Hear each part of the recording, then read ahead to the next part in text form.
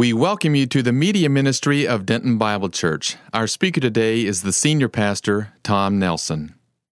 Well, let's take a look here at the Olivet Discourse that Charles kind of introduced us to. It's in Mark chapter 13. There are three great discourses, it is said, that Jesus gives. The Sermon on the Mount, Matthew 5, 6, and 7. The Upper Room Discourse, that is John chapter 13, 14, 15, 16, then the high priestly prayer in 17. And the Olivet Discourse, it's Matthew 24, Mark chapter 13.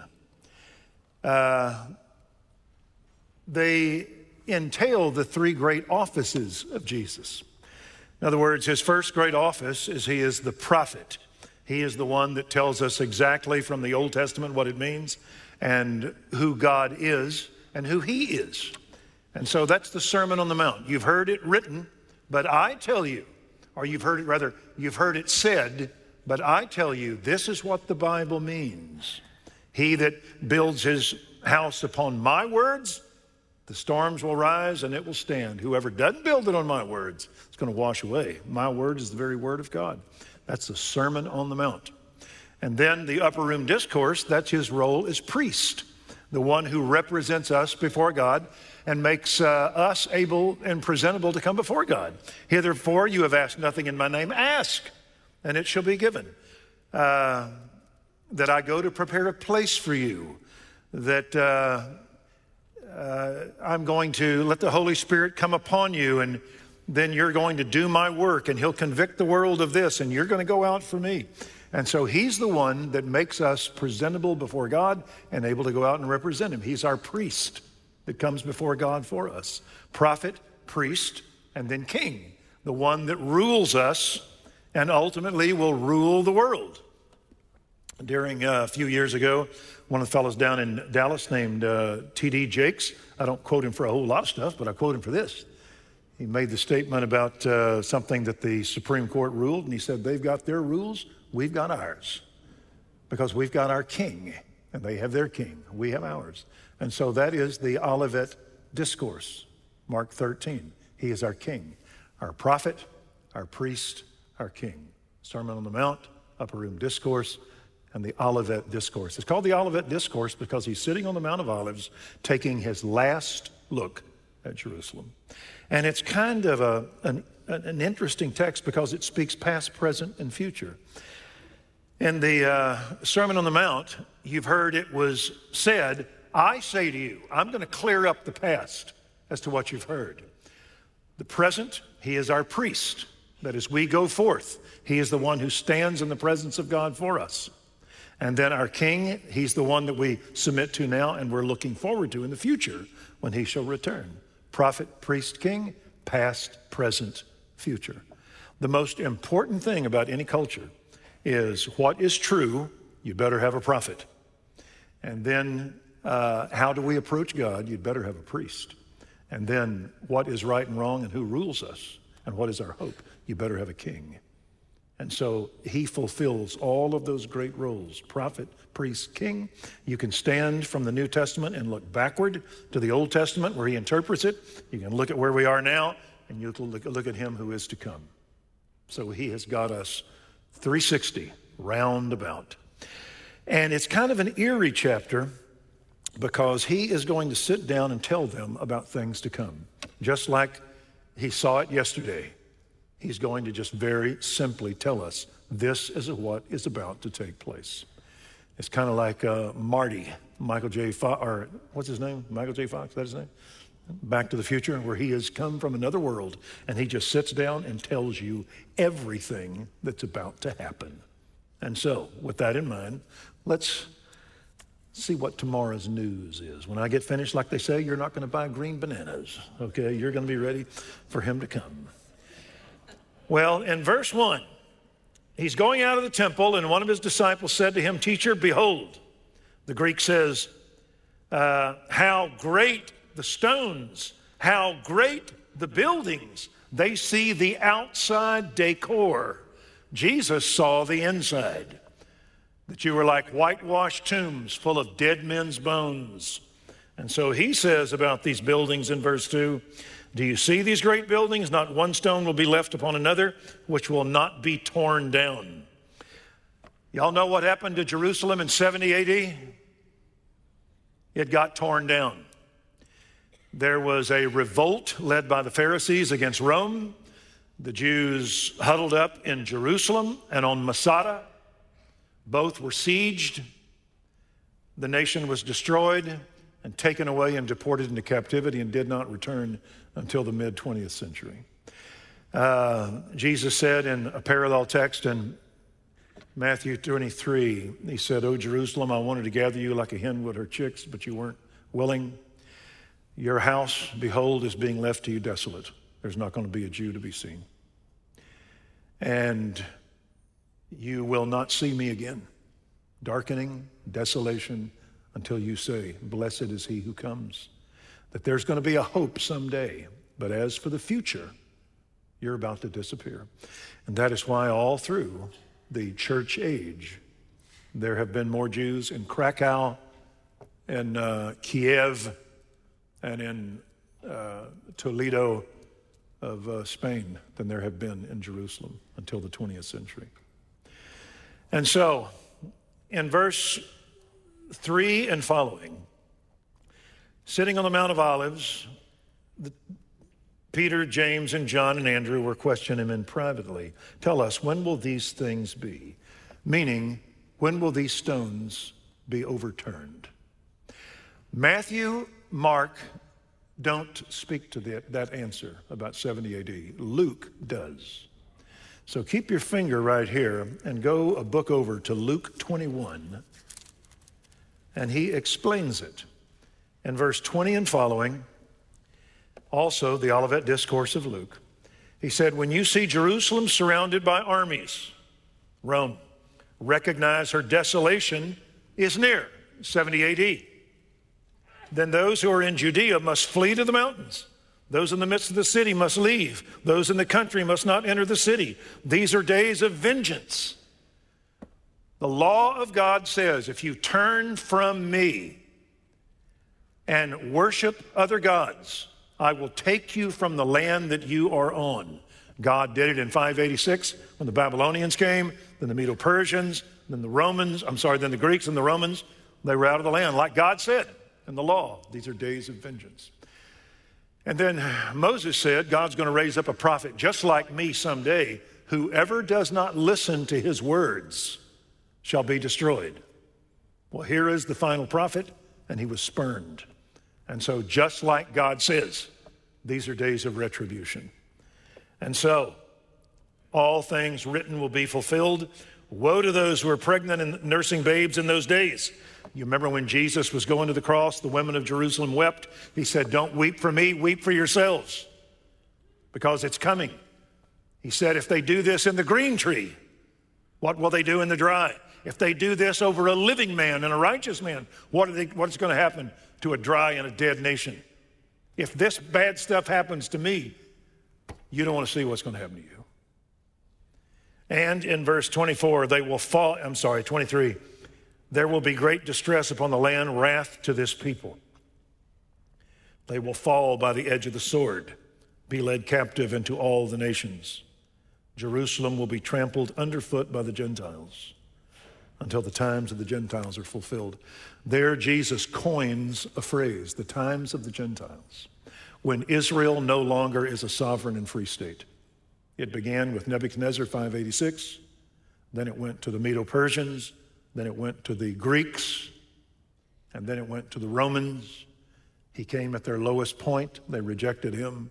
70 AD took place, and they have been outside the nation until just the 20th century, but still they do not have their temple, they do not have their priesthood, they do not have their worship. They are influenced and ruled to a great degree by the nations, and that will continue through what we're going to see here, the tribulation period, and it will end at the return of Christ when the King has come. Amen? You notice how heaven responds whenever I say it's just the way my preaching is. I've never understood it myself. And so, in verse 4, What will be the sign? When all these things are going to be fulfilled. Verse 5 and following is going to talk about all these things. All these things fulfilled is the kingdom of God. 70 AD is a very bad time. What's going to happen here? That's very bad. When all things are going to be fulfilled, that is very good. That is the hope of Israel. Frederick the Great, who was an agnostic, was once asked by his court chaplain, Frederick the Great said to him, to the court chaplain, "Prove to me that the Bible is true." And he said, "One word, sire, Israel." We have no other answer for Israel than they are in covenant with God. You cannot destroy a nation and bring it back. God's done that to Israel 3 times and brought them back. And so, he's about to do it for the 4th. And so, in verse 4, when will these things be fulfilled? Incidentally, if you can back up, you're seeing he's talking about 70 AD and then the end of times. From the beginning of Israel's dispersion to the end of their regathering. From the Alpha to the Omega. Something very bad, something very good. In between 70 and the return of Christ. What has God been doing for 20 centuries? It's the church age. It's you. It's you. That he has taken the Messiah, the covenant, the promise of the Holy Spirit, and the privilege to be a nation of priests. And he has given it. Deuteronomy 32 says, "You made me jealous by what is not a God. I will make you jealous, Israel, by what is not a people. And by a stupid nation will I anger you." God said, "I'm going to sit the blue chips down, and I'm going to put the cow chips in." And that's you.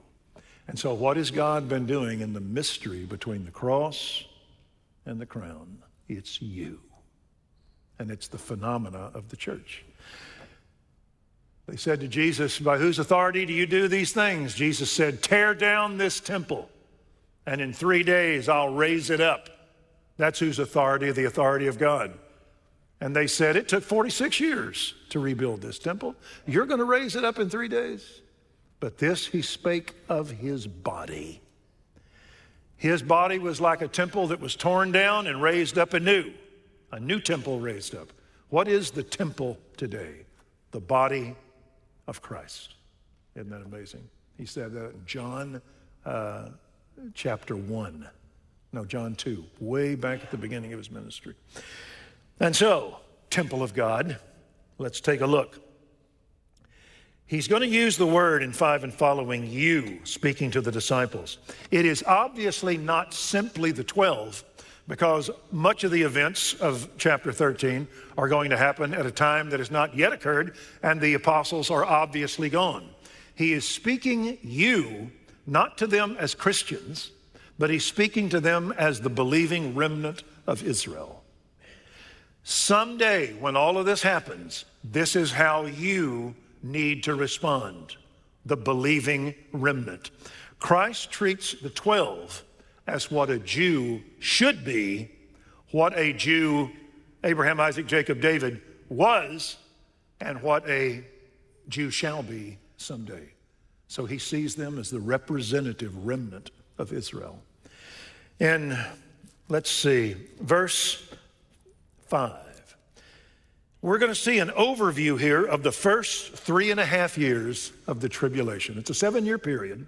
It's broken down into the tribulation and then the great tribulation.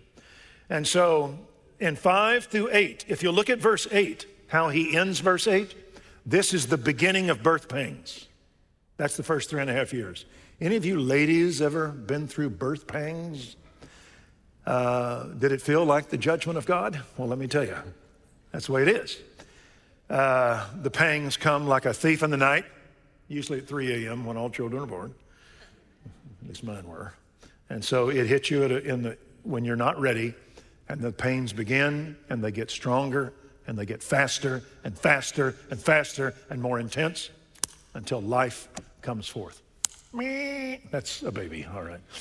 And so life comes forth, and that's what's going to happen. The tribulation's going to begin, and it will end in Revelation 19 when the skies roll back like a scroll and the Lord descends. It's going to be a new day when life is brought into the world. And so verse 5 through 7 are the beginning of birth pangs. In verse 6, many will come in my name saying, I am he, and will mislead many. Write down the term Antichrist. He's the one that's going to kick off the tribulation. When Israel makes a covenant with a pagan and puts their trust in him, that they were never in the Old Testament to do, was to covenant with a pagan. But they do.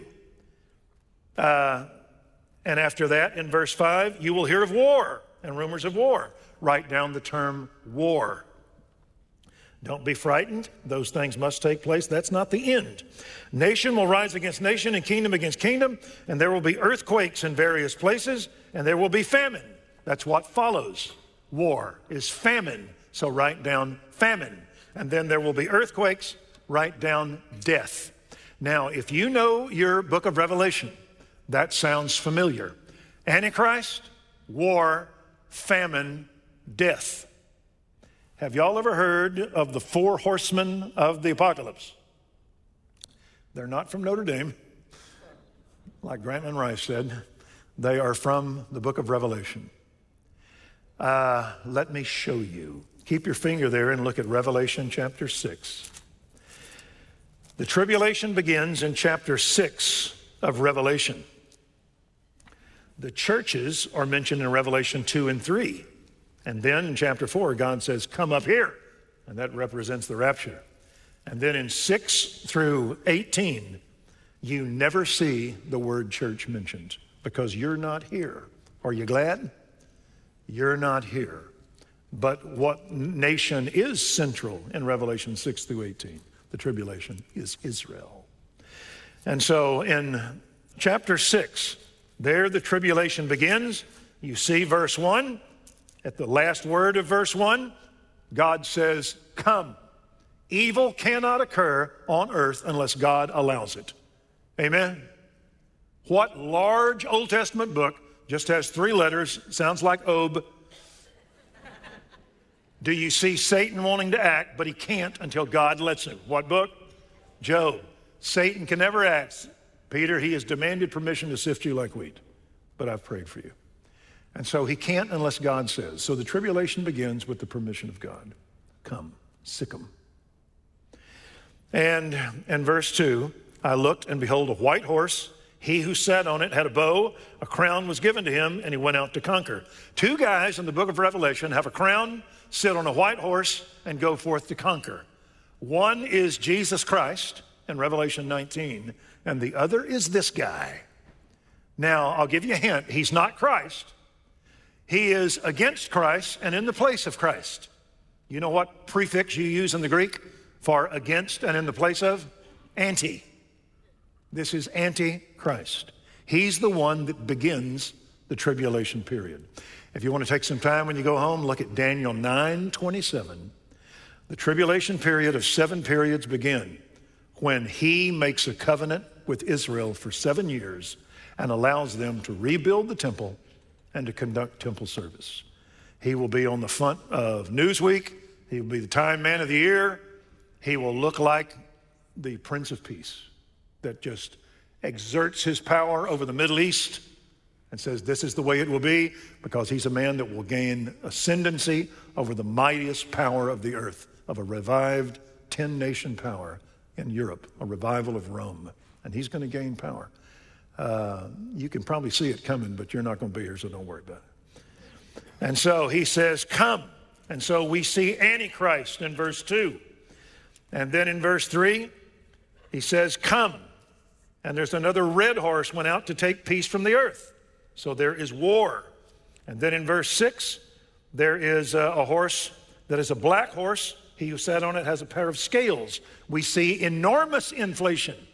When food cannot be bought, you have famine. And then in verse 7 and 8, you have death, an ashen horse. Also a great Clint Eastwood movie. All right. Did y'all ever see that? Pale Rider? Never mind. In verse 8, death and Hades was following him, and authority was given him over a fourth of the earth to kill with sword, famine, pestilence, wild beast of the earth. you have death. Antichrist, Antichrist, war, famine that results, and then death that results. The four horsemen. Where did you see that? Mark chapter 13. You saw it in verse 6, Antichrist. Verse 7, war. Verse 8, famine. Verse 8, death. The four horsemen. Now, something may confuse you here. Many will come saying, I am he. Some have thought, and there's room for this, that even though verse 6 talks about the beginning of the tribulation, that the tribulation will be an official beginning as a judgment upon what has been a process all through the years. All the way until the tribulation, there will be a liar and the father of lies that opposes and replaces Jesus Christ with the ideas of man. Would you agree? That's been the story of history. And that is why in 1 John, I want you to see this. John wrote late. He wrote in like 90 AD. If you'll look at 1 John chapter 4,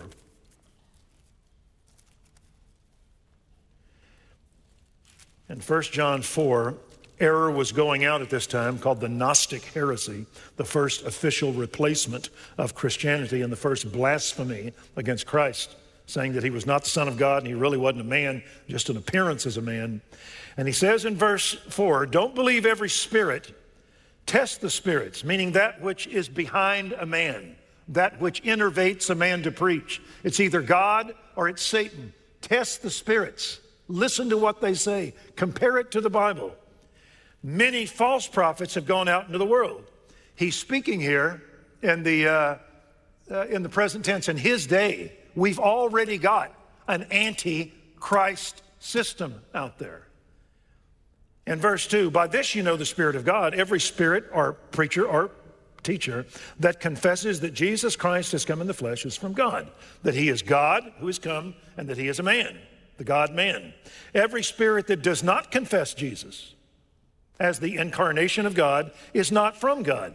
This is of the Antichrist, of which you have heard that it is coming.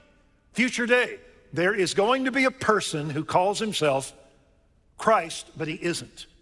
But he says, already, the spirit of Antichrist, you've heard it is coming. It's now already in the world, all the way from 90 AD. All of us, in some sense, came to believe in Christ, not simply because we read our Old Testament and were brought to the knowledge of Jesus, but as a Gentile in the world, you came out of a false system.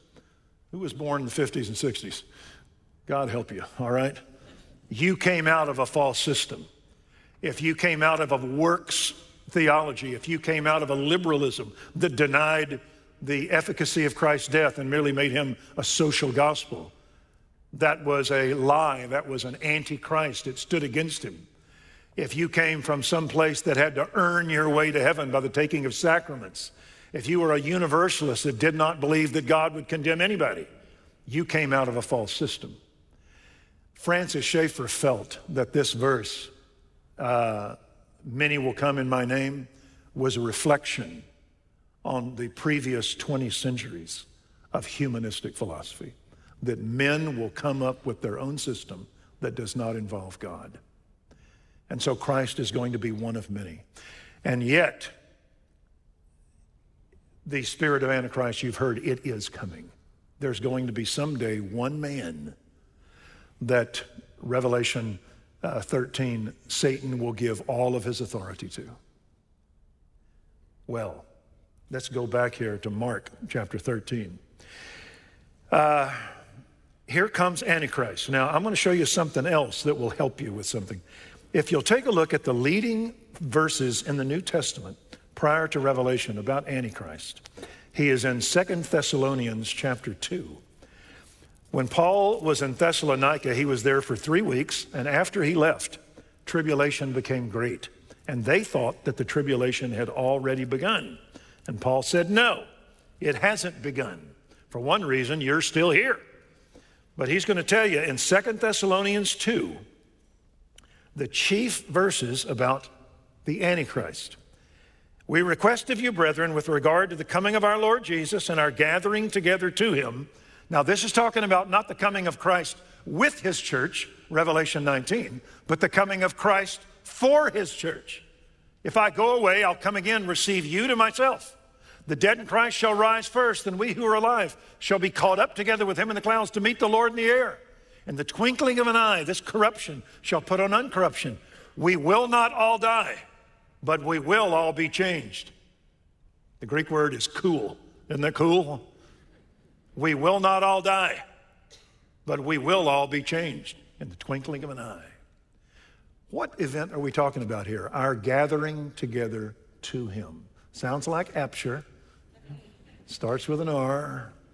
It's the rapture. The harpazo is the Greek word. It means pluck. The guy that has an instrument that he plucks, what's that called? Harp. Who are the wicked women that descend and grab men and drag them off screaming to their death? Harpies. You're looking amazed, Dawn. It's not a sorority. All right? Yeah, there's a group of women that do that. The harpies come down, snatch men, haul them off, and consume them. So, that's what the rapture is. It's the harpazo, the plucking of the church. Or if you put it in Latin, the enrapting of the church. Okay? And so, in verse 2, with regard to the rapture, don't be quickly shaken from your composure or be disturbed, as if by a spirit, a message, or a letter, as if from us. It's called a pseudepigrapha, a false letter, to the effect the day of the Lord, the rapture, or the tribulation has come. The rapture will kick off the tribulation. They were saying to the Thessalonian Christians, the tribulation has already come. And you're in the middle of it. And Paul's words were not true, that you will be delivered from the wrath to come. Verse 3, let no one in any way deceive you. The teaching that a Christian will go through the wrath of God. And remember this, the tribulation period is not a time of persecution merely. It's a time of the wrath of God. When God shows his wrath on the old world, who does he have to wait to get into the ark? Go ahead. Noah and all of the chosen animals that God has drawn to him. Whenever Sodom and Gomorrah gets destroyed, who has to be removed and put away safe and sound? Lot. We're not going to put the child of God through the wrath of God. The widow of Zarephath had to be removed by the woman of Shunem removed by Elisha, so that when wrath came, she would be apart from it. And so all the way through the Bible, Rahab the harlot has to be outside the judgment in the walls of the city to be kept for Jericho to fall. No, God keeps us from the wrath to come. His wrath has already been visited on us in the death of Christ, and we will not go through it again. And so, to say that we are going to go through it, according to Paul, is deception. Let no one deceive you. It will not come unless three things happen. Number one, the apostasy must come first. There must be a rejection of the gospel message that is the final act of mercy before his coming. This is it. Paul put it like this. God has commanded men everywhere to repent, having fixed a day when he will judge the world through a man, Jesus Christ, having furnished proof to all men in that he has raised him from the dead. This is a period where God is calling the world to faith and telling them there's going to be a sequel called the judgment of God. And he has furnished proof in the resurrection, the fulfilled Bible, and he has fixed a day in which this period is going to end. It's going to end because the world will officially reject the grace of God. As a matter of fact, buddy, did you ever have S.L. Johnson? You at seminary? He used to feel because of a text in Timothy, which was Paul's legate that would carry on his work. He said, Timothy, in the latter days, difficult times will come, for men will pay attention to the doctrine of demons. He felt that the latter days would be a worldwide rejection of the monotheistic Judeo-Christian man in the image of God idea, that man would put himself in the place of God. He would call it secular humanism, the death of man. Man from Nietzsche, Marx, and Darwin on, where man determines what man is. And so he felt that with that, it would precipitate the coming of Christ, that the world has officially rejected him. And so there will be apostasy that comes first. Do y'all think we're getting close? Yeah. And then secondly, verse 3, the man of lawlessness is revealed, the son of destruction. There's going to be the Antichrist, a man who is lawless. He does not acknowledge God. He makes himself God, because in verse 4, he exalts himself above every so-called God or object of worship so that he takes his seat in the temple of God. Now, wait a minute, just a second. Didn't we say in a verse earlier that the temple will be torn down? We did. So how does Antichrist take his seat in the temple of God? It assumes that the Jewish temple will be rebuilt someday. Daniel 9:27, Antichrist covenants with the many for 1 7-year period to continue worship and sacrifice. He will say to Israel, the Temple Mount is yours. And so he will be seen as a savior. And incidentally, this assumes also that there's going to be a regathering of Israel. If you had preached this in the 12th century, you'd have been seen as insane. But this assumes that Israel is going to be back, that the world is going to be godless, that a man is going to arise that the world will trust completely, and he will covenant with the nation of Israel and present himself as the Savior, and they will rebuild their temple once again. Now, if you had interpreted this literally in the 12th century, people would have thought you're nuts. Now you look kind of smart. From 1948 on, we have a nation of Israel. We do have a rising power in Europe that someday a man could take over and have all authority. The power that is in the West has rapidly begun to recede. Amen? Yeah. And so now this looks real smart. That is why prior to the 20th century, amillennialism that did not hold to a literal kingdom was preached. From the 20th century on, premillennialism, the literal interpretation of these texts, is now in vogue. Why? You have an Israel, you have a united Europe trying to come together, you have a falling of the power of the West, and you now have the coming of a person that can now take a revived nation and let them once again build a temple. So we're getting close. And so in verse 4, he will take his seat in the temple of God, displaying himself as God. He's going to violate his covenant with Israel and make himself like Nebuchadnezzar of old, God, and if you do not worship him, you will die. You must bear his mark. That means man replacing God. 666, 3 the number of the Trinity, 6 the day of man's creation, man replaces God. What was Satan's argument in the Garden of Eden? Ye shall be as God. And so, this is Satan's favorite text. He's memorized it in 27 responses. You know that? This is when he finally gets his, he thinks. And so Paul says in verse 5, do you not remember while I was with you, he was there for 3 weeks, I was teaching you these things. Do y'all think this is pretty deep? Paul taught it to baby Christians within 3 weeks of their conversion. Shame on you. So let's go back to Mark chapter 13. And so we have here the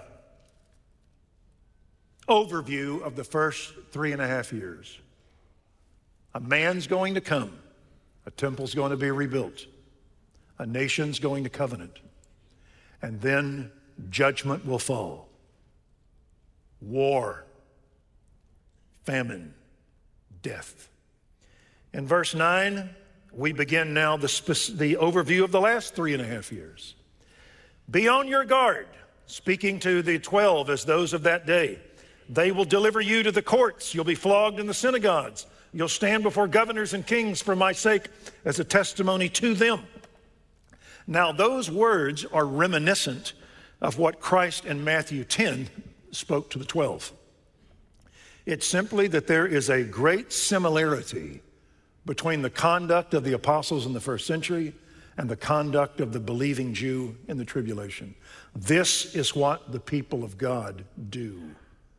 They preach the gospel where they are, and they preach it to the whole world. That's what they did. That's what these will do. And so in verse 9, the believers in God in Israel will finally assume their position as a kingdom of priests. Finally, the Abrahamic covenant will come into vogue. Ye shall be a blessing, and the one who blesses you will I bless. The one who curses you will I curse. Finally, Israel will enter into their sonship. And in verse 10, this is why they will suffer, because the gospel must first be preached to all the nations. The word of the kingdom, the gospel of the kingdom, that Christ is Lord and he is coming. We killed the wrong man. It's going to be preached to all of the nations. Let me show you something. Look at Revelation 6 once again.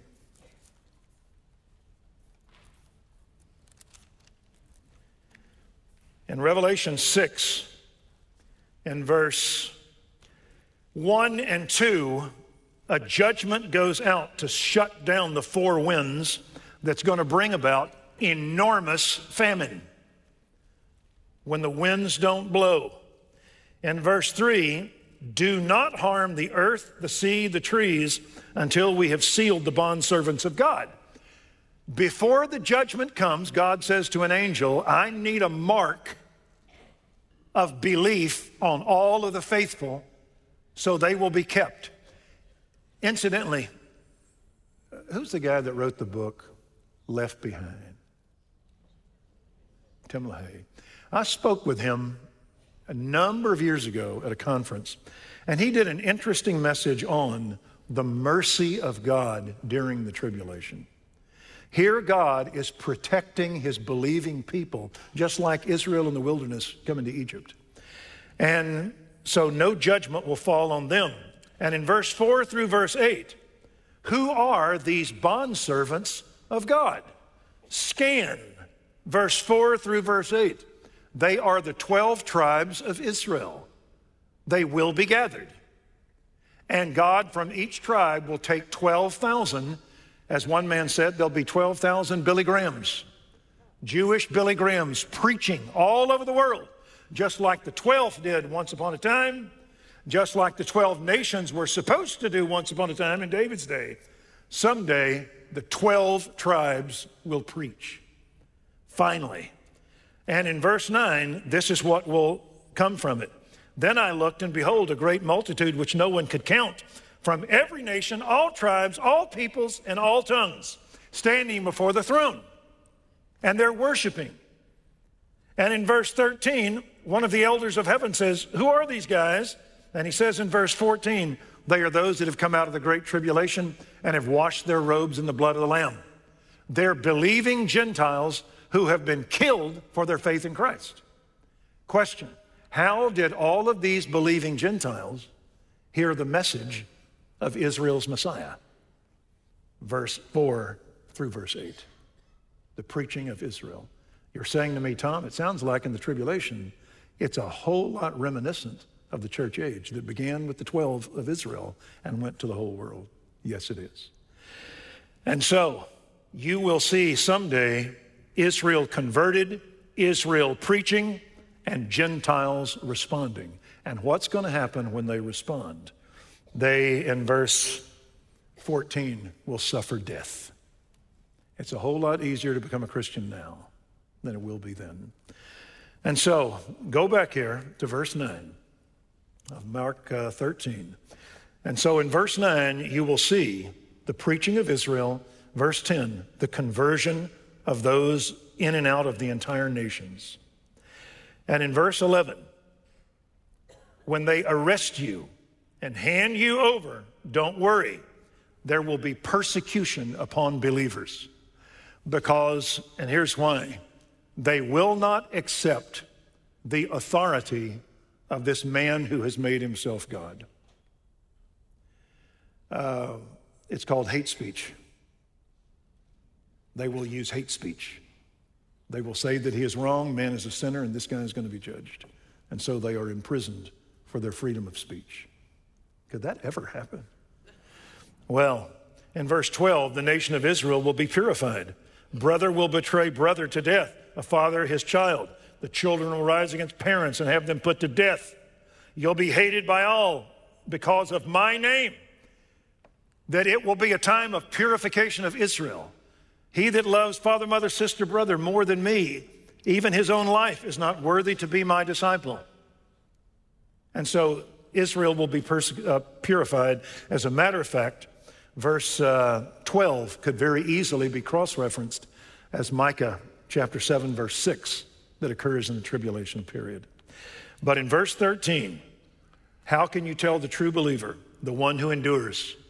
Always the one who endures. And he will endure till the end.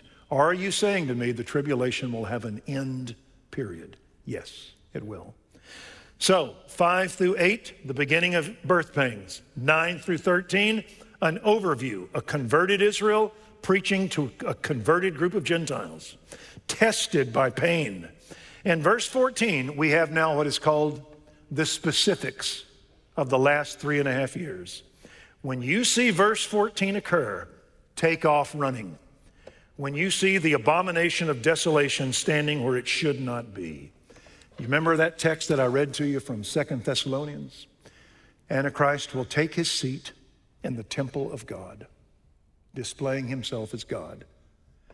Jesus said, when you see that, the abomination of desolation is a term used 3 times in the book of Daniel, twice about about the Antichrist, and once about a guy that prefigured the Antichrist. Have y'all ever heard of the Feast of Hanukkah?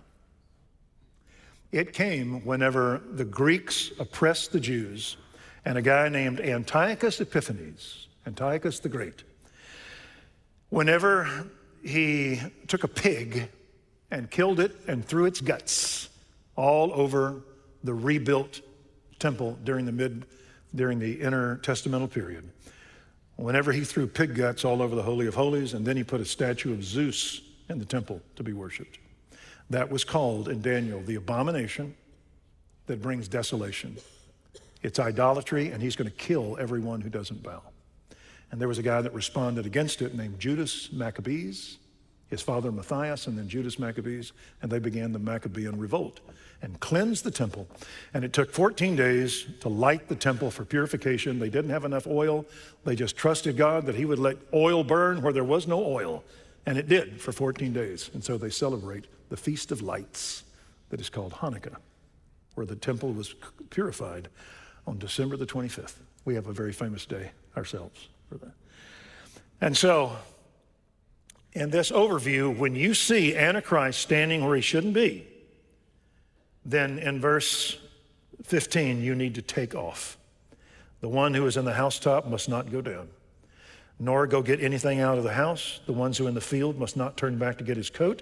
Woe to those who are pregnant, to those who are nursing babies in those days. Pray it won't happen in winter. It'll be a time of tribulation that has not occurred since the beginning of creation, which God created until now. That you will see an intensity of judgments, death in an enormous proportion. You will have the scope of judgments, will be worldwide, and cataclysms such as we have never seen. And then you will see the nature of judgments, that they will involve the demonic. It's like God says, you want the devil, I'll give you the devil. And so he says, when this happens, you need to take off running. Incidentally, when you get home, take your Bible and look at Revelation 12. And it shows a lady of light with the sun, moon, and stars illumining her. And she's pregnant. And she's going to give birth to a child that is going to rule the nations with a rod of iron. Who is the lady of light with 12 stars? It's Israel. And she gives birth to a child who's going to rule the nation. Who's that? Jesus. And when she gives birth, there's a dragon waiting right outside her womb to consume him. And that is Satan, who wants him dead.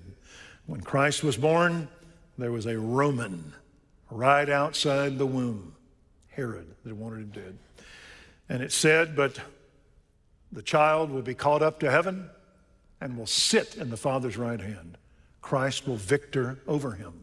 And then it says this, that the serpent or the dragon was enraged because he had lost the key man, and he went off to make war against the children of the woman. And they fled into the wilderness for 3.5 years, where they were nourished by God. Question, who are the children of the woman that believe in Christ that will now flee to the wilderness to be kept? It is believing Israel. You want to see something interesting? It says God will give them wings of an eagle, supernatural to get away. Those that wait upon the Lord shall renew their strength. They shall mount up their wings as eagles. They shall run and not grow weary, walk and not faint. And so they will escape. And then it says the dragon will pour water from his mouth like a flood to eradicate them. And the earth will open up and swallow it. God will hide them in a hiding place. Historically, it's been held that the hiding place of the Jews will be east of the Jordan and Petra. You ever been to Petra? That's where always the tradition has been. But God will protect them. Was there a time in Israel's history that he also protected a people in the wilderness? The Jews on the Exodus.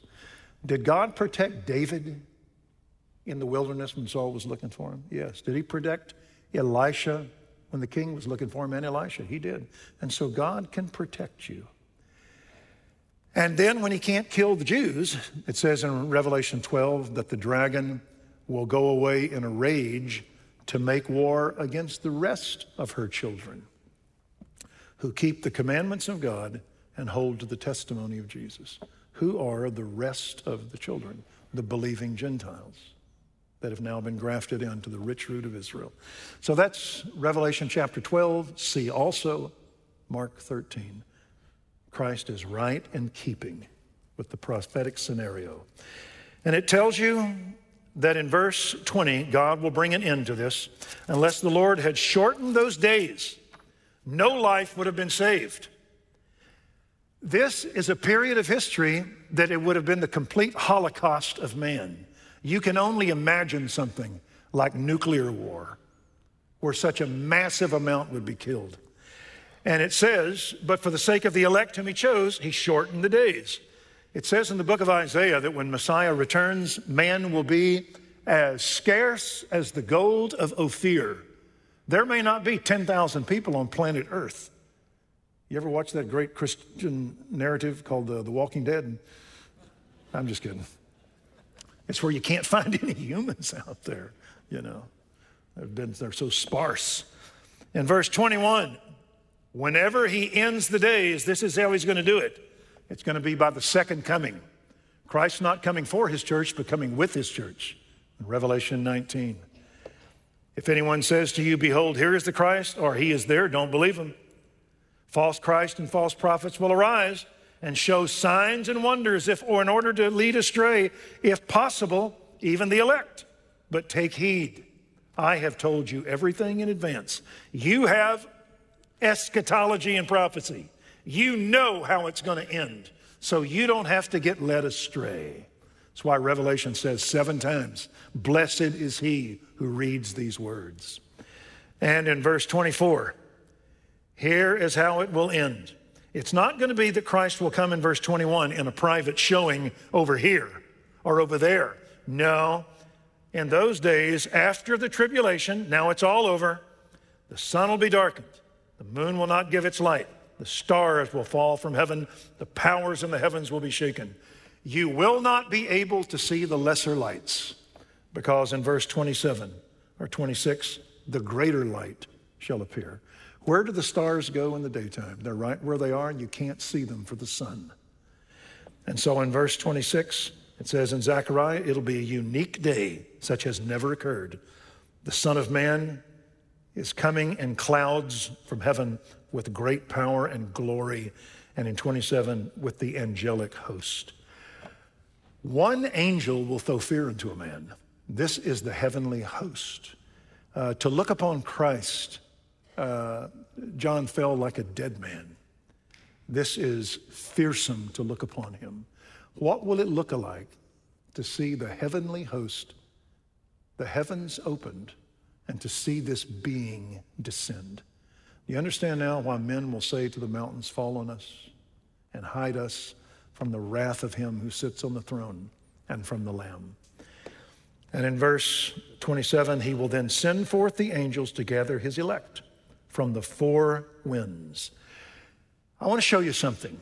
Go back to Deuteronomy chapter 30.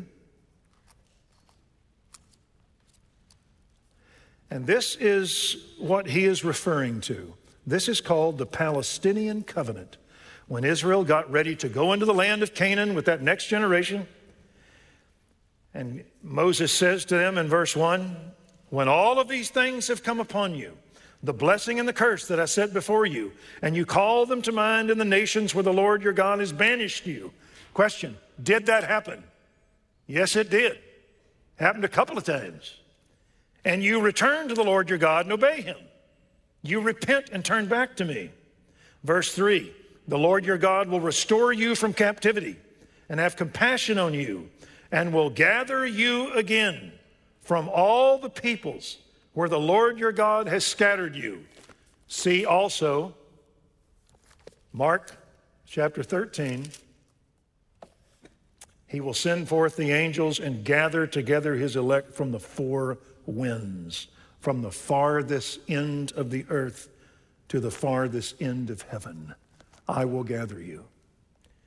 And he will bring you back, and the Lord your God will bring you into the land which your fathers possessed. Y'all remember the Abrahamic covenant? Abraham, I'm going to give you land. God remembers that covenant. And you will possess it, and he will prosper you and multiply you more than your fathers. God said to Abraham, I will give you land and I will give you a great seed. So God fulfills the seed portion. And then in verse 6, and he will circumcise your heart and the heart of your descendants to love the Lord your God with all your heart and soul, that you may live. There will be the rebirth of Israel in a new covenant, as he promised to Abraham. I will give you land, I will give you seed, and I will be a blessing to you. And then in verse 7, I will judge your enemies. I will inflict these curses on your enemies and those who hate you. 9, he will prosper you abundantly in all the work of your hands. Has this text been completely fulfilled?